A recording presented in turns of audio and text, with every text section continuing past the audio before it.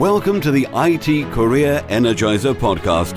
For anyone who wants to build and grow a career in IT, develop and improve your strengths and skills, be inspired and motivated by the successes of others, manage your career progression, and achieve your IT career goals. And now, your host, Phil Burgess. Welcome to episode 59 of the IT Career Energizer, a weekly podcast where I chat with inspiring IT professionals, consultants and experts from around the world. To find out more about the podcast, visit itcareerenergizer.com. And remember to subscribe to get new episodes automatically downloaded to your device. And now let's chat with today's featured guest, Bill Wagner. Bill is one of the world's foremost C# developers and a member of the ECMA C# Standards Committee. He is currently with Microsoft, working on the .NET Core content team. Bill is also an author, blogger, and creator of learning materials for developers interested in the C# language and .NET Core. So Bill, can I ask you to enter that intro by telling us a little bit more about yourself? That sums it up pretty well. I spend most of my time creating materials that help people learn software development or C# and .NET in particular. And that's a great way to spend my time. I find that I've been creating software for a long time, and teaching others is a fantastic way for me to help contribute now. So you're working at Microsoft at the moment? Yes, that's correct. And how long have you been with them? Almost 2 years. Right. Can you maybe share a unique career tip with the IT Career Energizer audience? One they need to know and possibly don't? Sure. I think this relates well to how I ended up at Microsoft. Is one of the things that I will often do is spend some time doing some mind mapping about where I'm at in my career, the things I'm doing right now, what I like about it, what I don't like about it, and what my dream job is if I were to define that for me right now. And then I look at those two mind maps together, and I can try to pick out a way to get from where I am to where I want to be. And in terms of getting to Microsoft, where that happened was I had been, after selling a consulting company, because I was finding that I was spending way too much of my time doing business development and finding projects and keeping teams busy, and not enough time actually building software or designing software. And after selling the company, I started doing a lot of teaching, either for a company in Detroit called Grand Circus that runs boot camps, or for other companies that were trying to make a shift in technology. And after doing that for a while, kept watching different opportunities, and combining the things I really love with writing about software, teaching others about software development. A job that I really like opened up at Microsoft, where that is my main focus. I am writing the documentation that goes in the C# and .NET Core guides that help developers create software using C# and .NET. Can you maybe tell us about your worst IT career moment and what you learned from that experience? I've actually learned the same lesson probably 2 or 3 times. In that early on in my career, starting to move up a little bit, I became a team leader, and it was by far the worst decision I made. For me personally, in that I was spending all of my work day during the day in meetings with team members, meetings with other managers, meetings with my management, meetings with the product team owner, and so on and so forth. So most of the day was spent in meetings. And then I would come home, and because I really enjoyed writing software, I would spend most of my night writing software. And at this time, I'd been married probably 2 or 3 years. I think we'd had our first child, and it was just all of my time was spent in front of the computer, either at work or then coming home and putting in a full another shift writing software. And I had to get out of that and then went into consulting independently so I could spend more of my time writing the software and a lot less finding, in meetings and worrying about what to do. So that was probably one of the biggest low points. Do you feel you learned something about yourself in terms of where your skill set is and what you like to do? That was definitely it, and as I say, I had to learn that lesson a few other times. Then after consulting, started a consulting company, which grew to about 25 people. And at that point, all of your time as, one of the leadership and the founders of this company is finding the next project for one of your teams. So I didn't have any hands-on work at all, even at a design level, with any of our software, which was pretty miserable. Yep. And as I said, that definitely is that lesson that says, no, I have to find the tasks that I really enjoy. It makes it fun to get up, fun to do the work. And then by the end of the day, you feel like you've really accomplished what you wanted to accomplish. And then I can put it away, and then enjoy time with the family, enjoy reading or something that's not software for the other part of the day that I'm awake. Yeah, you definitely need to have that downtime and a chance, as you say, to be with your family and enjoy that as much as anything else. Can you maybe take us to your career highlight or greatest success and tell us about that? I really, really enjoyed and think very highly of the response I got from the first effective C#. The time was right. Scott Myers is a very, very intelligent software person and a great mentor in terms of making sure that what I wrote was very clear and very on point and did not waste the reader's time anywhere. And the second one, especially the more effective C#, was one where I was working on the book and I was partway through and I had an outline and deadlines and everything, and went to the Microsoft PDC in 2005, I believe. And this is where Anders Helsberg announced LINQ. So it was the first time any of us had ever seen that. And I'm sitting in the keynote going, wow, this is awesome. And then an hour later, I realized that most of my outline and what I wanted to cover in more effective C# is now pointless, and I should totally rework everything, other than the parts that I'd already written on generics. And I got into a lengthy, time-consuming argument with my editor, who had already started to commit some of the company resources to printing and editing and going through that publication process.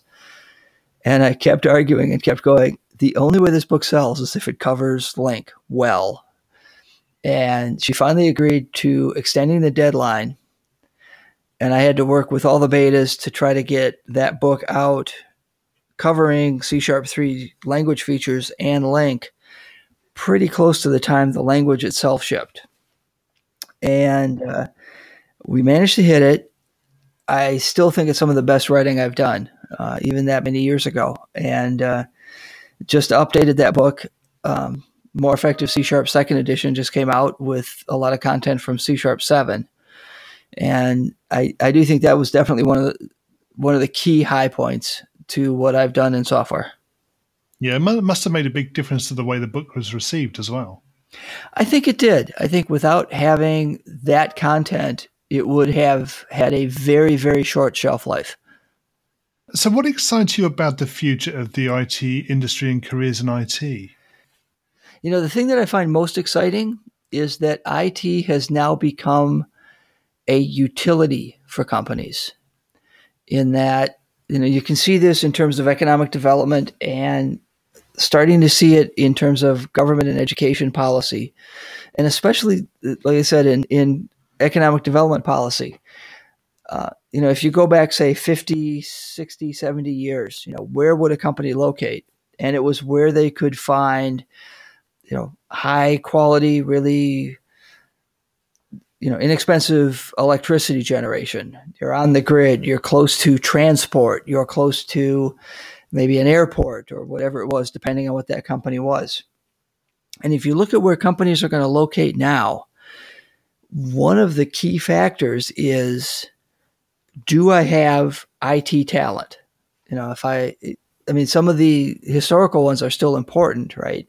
You have to have electricity, you have to have infrastructure and so on. But those every place has. The differentiator now is, can I find the software people that I need to run my business?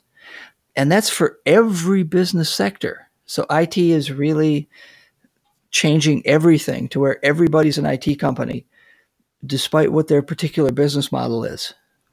Yeah, I think you're right there. I think there's definitely a shift, isn't there, in terms of the IT platform is what enables them to do their business. And therefore, as you say, they are becoming IT companies which work in a particular business area. Right. And I think where that is even, starting to now shift in a second generation shift is that IT is becoming one of those things like legal and accounting that is just a talent you have to have. Yes. Do you foresee sort of almost the demise of the way cities work in terms of the fact that there's so much capability now to do things like remote working, that the need to everybody to travel into a city to work together is becoming less of a requirement? I think is a really interesting question, and which is a very professional way of saying I don't know.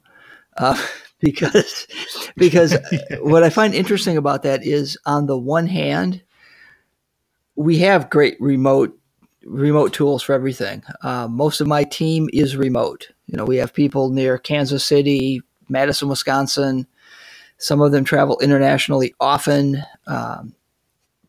My team and my management is in Redmond. I'm in New England. And it really doesn't impact productivity at all. Yeah, as I say, on the other hand, we have this human need to have rich interaction with other people. And that's an interesting thing to see in that, how do we keep that rich interaction with our teammates and our friends and colleagues if we're not physically in the same location? Yeah. And then you turn to things like collaboration tools, I suppose, where you're looking at obvious things like Skype and maybe Appearin as examples, and Slack and all these tools that we can now use to stay in communication with each other all the time. Right. But those are still also in some ways a pale comparison, in that, I can be productive chatting on Skype and video and whatever. But to get a team to really, really bond, let's have dinner together, have some pizza and some beer and soft drinks, and, maybe play darts, maybe play some board games, whatever it is that works for your team, for different people on that team. But especially that idea of, let's have dinner together and just chat for a couple hours. Yeah, I think you're right. I don't think there is any substitution for that actual face-to-face interaction. I don't think you can get away from it. So there is no substitute for being in the same place as other people. Right. And I think what we're going to see, if I were to make a prediction, is that work will get remote and more is going to be possible, but that teams will do whatever they can to get together periodically and have that strong team interaction that really is going to drive collaboration and drive the kind of cohesion you want from a team. Okay, we're going to go into the reveal round now. Are you ready for this? Oh, sure. So what first attracted you to a career in IT? I was in college. I was in my first semester, and I was at the University of Illinois in Champaign-Urbana. Just as a sidelight of trivia, 25 years ago today, they released Mosaic, the first browser. And I was accepted and was in the mechanical engineering major. And in the first semester, I went, I like this computer stuff a whole lot more, and switched majors, and I've never looked back. What is the best career advice you've ever received? Don't take advice from idiots. So to expound on that as to what a mentor of mine meant by that is he helped me get started writing for magazines and such. And it's Richard Hale Shaw, used to write with Charles Petzold for PC Magazine way back in the early 90s. And I was writing and doing some things, and I told him I wanted to write a book. And he flat out refused to help me. And he said, the reason I won't is, he said, I've never written a book. So I'm going to introduce you to Bruce Eckel and Scott Myers, who've written books and can help you. Because you don't want to take advice from, now it would be random people on the internet who have never done what you're trying to do. So always seek out mentors that can help you get to where you're going because they've done something like it. Yes. If you were to begin your IT career again right now, what would you do? In today's world, I would really, really invest in AI and machine learning, especially with an emphasis on the ethics around machine learning. What career objectives are you currently focusing on? For me, I am really at a point where I think the best contribution I can make is teaching others. In that, as you get more experienced, if you want to be an individual contributor, which is what I like doing, you have to scale. And the only way to scale is by teaching others. Bill, can you share a parting piece of career advice with the IT Career Energizer audience? Have a lot of fun. And if you don't enjoy what you're doing, constantly look and keep your eyes open for what would I enjoy more than what I'm doing now? Because there are so many opportunities. You should not be wasting your time doing things you really don't like. And finally, what's the best way we can find out more about you and connect with you? Follow me on Twitter at Bill Wagner. I'll post anytime I blog or post new significant articles or anything about books or speaking engagements. So that would certainly be the best way to find me on the web and connect with me there. Brilliant. Bill, thank you so much for joining me on the IT Career Energizer podcast today. It's been great chatting with you. Thank you, Phil.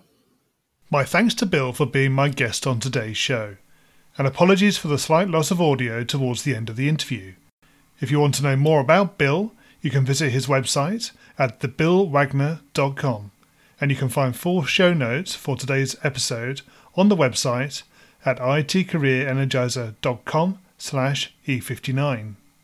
In next week's episode, I'll be talking with Jeremy Lickness, a senior cloud developer advocate and author of several books about developing applications. You can get this and other future episodes automatically downloaded and available to play by simply subscribing to the podcast in iTunes, Stitcher, or whichever streaming service you're using to listen. Thanks again for listening, and remember, if you're not growing your career, you're slowing your career. Have a great week. Thanks for listening to the IT Career Energizer podcast. To find out more about building a successful career in IT, visit itcareerenergizer.com.